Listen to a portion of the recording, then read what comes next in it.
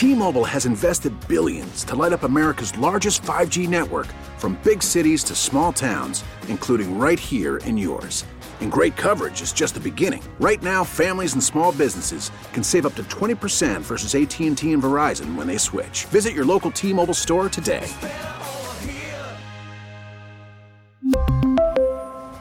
Plan savings with 3 lines of T-Mobile Essentials versus comparable available plans. Plan features and taxes and fees may vary. Baseball is in full swing. NBA playoffs are heating up, and your NFL team is gearing up for training camp. Listen to the latest on the teams you love here on the Odyssey app. The biggest sports radio stations in the country, providing unrivaled local coverage of their teams, all in one place. Exclusive interviews with players, coaches, and team executives, streaming live and always available on demand. Stay in the know with your favorite teams right here on the Odyssey app.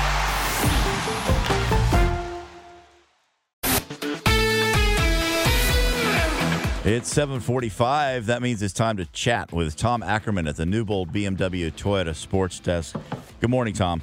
Morning, Scott. How are you? Good. I'm going to tell you a little quick story.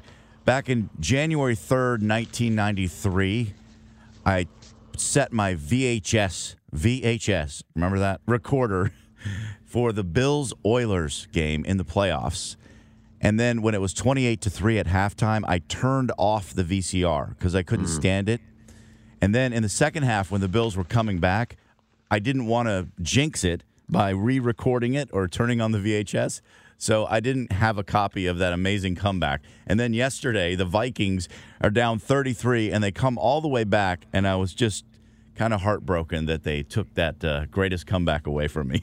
I remember watching that game live, and I did watch it all the way through. Frank Reich and the Bills coming back to win the game. I was at my parents' house. So 1993 was my senior year in high school, and I watched that game in our TV room upstairs on a big Panasonic TV. We were very proud of this new TV that we got. That I remember sitting there and just, I was just excited to watch football in January and watch this entire game. I thought about this last night. I wonder how many people at the Vikings game went home. It was 33-0 at halftime. Yeah. And it really, those fans are great. But how many of them said, you know what, I got better things to do today. It's Saturday, it's the holidays, I got family in town or whatever it is, and just bailed. And here come the Vikings to come back and win this game over the Colts 39-36 on a field goal in overtime with 3 seconds left, biggest comeback in NFL history. I wondered about that. The Colts, it didn't help that they lost their running back in the first possession, Jonathan Taylor, but they still looked great winning that game or leading that game at halftime 33-0. Vikings had a terrific record coming into the game, 10 wins, but they had not they had been outscored this season, actually. Going into that game, they had been outscored by a point, even though they boasted a record of 10-3. In fact, as it stands right now, they've only outscored their opponents by 2. But it's been a magical year for the Minnesota Vikings. They've had some crazy wins this year. They've pulled some rabbits out of the hat. I think they're definitely a team to watch here going into the playoffs, but that one secured a playoff spot for them. Yeah, they had crazy losses last year. They were losing all those one-possession games, and this year they're winning them all. They're always a weird team. They've won the NFC North with that victory. The North is not great. Lions, Packers, Bears, not very good. But, I look at the NFC, and if I'm being honest, I like the Eagles a lot. They're 12-1, but are they beatable? Sure. I really like this Cowboys team. I think they're very dangerous. They nearly blew it against a bad Texans team last week, but they found a way to win the game on the final drive. I would never count out Tampa Bay necessarily, but that is a terrible division.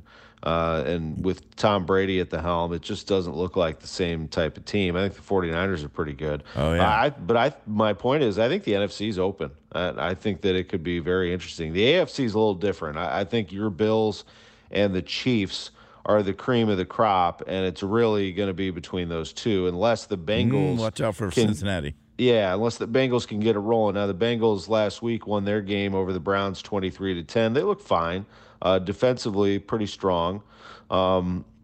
they're going to be tough to deal with. But I think it's those two. If I'm being honest, the Chiefs look like the best of the bunch, but the Bills winning their game yesterday, finding a way to win it over the Dolphins, 32-29. Josh Allen does his thing. He's the next Dan Marino. I mean, but he needs to win a Super Bowl. Don't do that. Don't jinx me like that. Don't call him a Dolphin.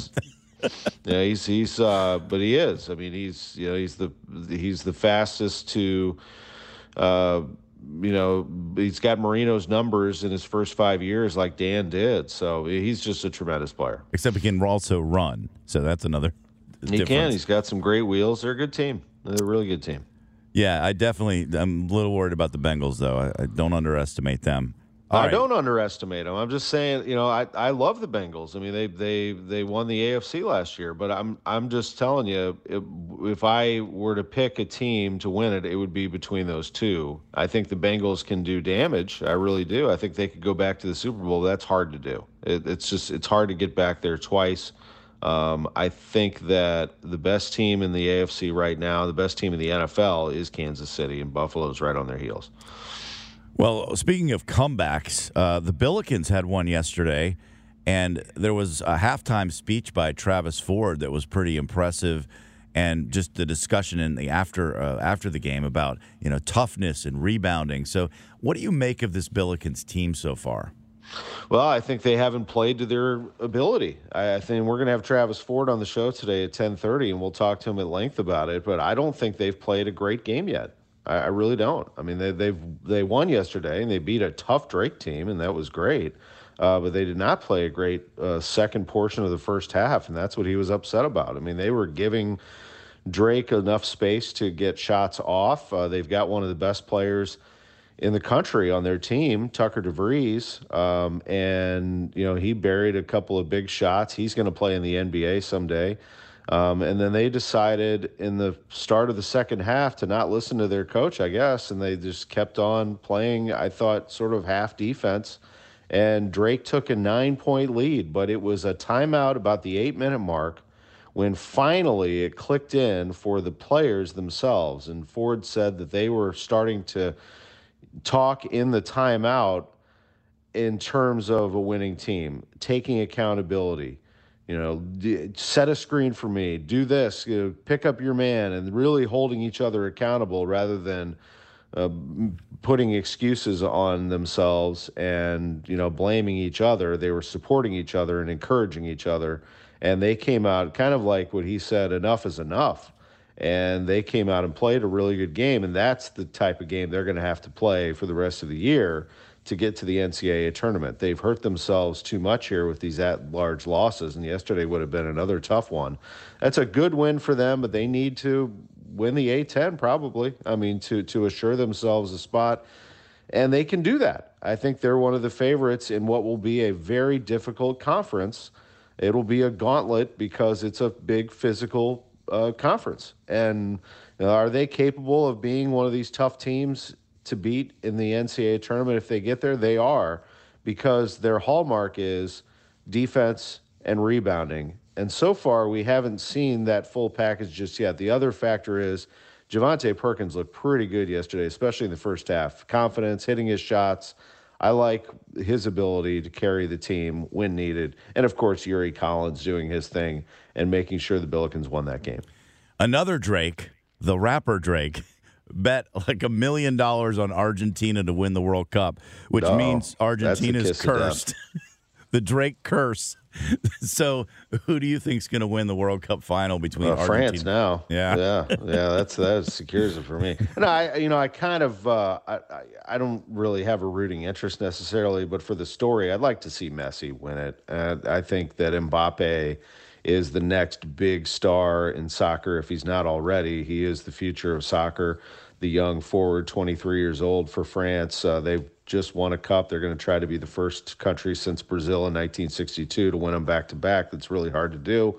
But I think that Argentina certainly can do this, and that Messi, who's never won a World Cup, it's the only thing missing from his career. He's going to go out as one of the greatest of all time, but this would be just a great cap to his career. He's 35. It's highly doubtful that he would come back to the one that's in North America in 2026. This is probably it. Yeah. So it'll be fascinating to see when this one starts at 9 o'clock this morning. Yeah, that is definitely the storyline. Messi winning his first World Cup in his last World Cup, his last World Cup appearance. But France is definitely formidable. The Chiefs are on KMOX today, which means you have a 1 hour sports on a Sunday. What do you have on tap? We do. We have a 1 hour sports on a Sunday morning. We'll recap all of the sports of the weekend, and it will be, I think, a pretty fast-paced start to the show as we get through all of the things that have happened. We're going to hear also the charitable contributions of two different individuals. One, a group that is putting on a hockey tournament in March here in St. Louis to help fight cancer. And earlier in the show, we'll talk to Michael McMillan, the president and CEO of the Urban League of Metropolitan St. Louis, on what they did yesterday to hand out food and goods to the needy. And in between there, Travis Ford, the head coach of the Billikens, at 10:30. He will join us live, and we'll talk about yesterday's game, the win over Drake. We'll get into all sports, though, as we always do. Baseball, Dansby Swanson signs with the Cubs. What does that mean, and what does it look in the NL Central? That and much more. Sports on a Sunday morning is from 10 to 11, and as you said, then we have the Chiefs and the Texans coming to you from Houston. Thanks so much, Tom. Appreciate the time. Thanks, buddy. All right, take care. Just a few minutes before 8 o'clock, Total Information AM on KMOX. We really need new phones. T-Mobile will cover the cost of 4 amazing new iPhone 15s, and each line is only $25 a month. New iPhone 15s? It's better over here. Only at T-Mobile, get 4 iPhone 15s on us and 4 lines for $25 per line per month with eligible trade-in when you switch. Minimum of 4 lines for $25 per line per month with autopay discount using debit or bank account. $5 more per line without autopay, plus taxes and fees. Phone fee at 24 monthly bill credits for well-qualified customers. Contact us before canceling account to continue bill credits or credit stop and balance on required finance agreement due. $35 per line connection charge applies. See T-Mobile.com. Hey, Rob Bradford here. I have set out on a mission with my good friends at FanDuel to prove what I have known for some time. Baseball isn't boring. Now I have a daily podcast to prove it with some of the most notable people in the baseball world, screaming baseball isn't boring from the mountaintops, or at least agreeing to come on our show. Players, managers, GMs, and yes, even the commissioner of baseball, Rob Manfred. It has been a constant wave of baseball's most powerful voices. So join the revolution. Subscribe and soak in Baseball Isn't Boring. Listen on your Odyssey app or wherever you get your podcasts. You'll be glad you did.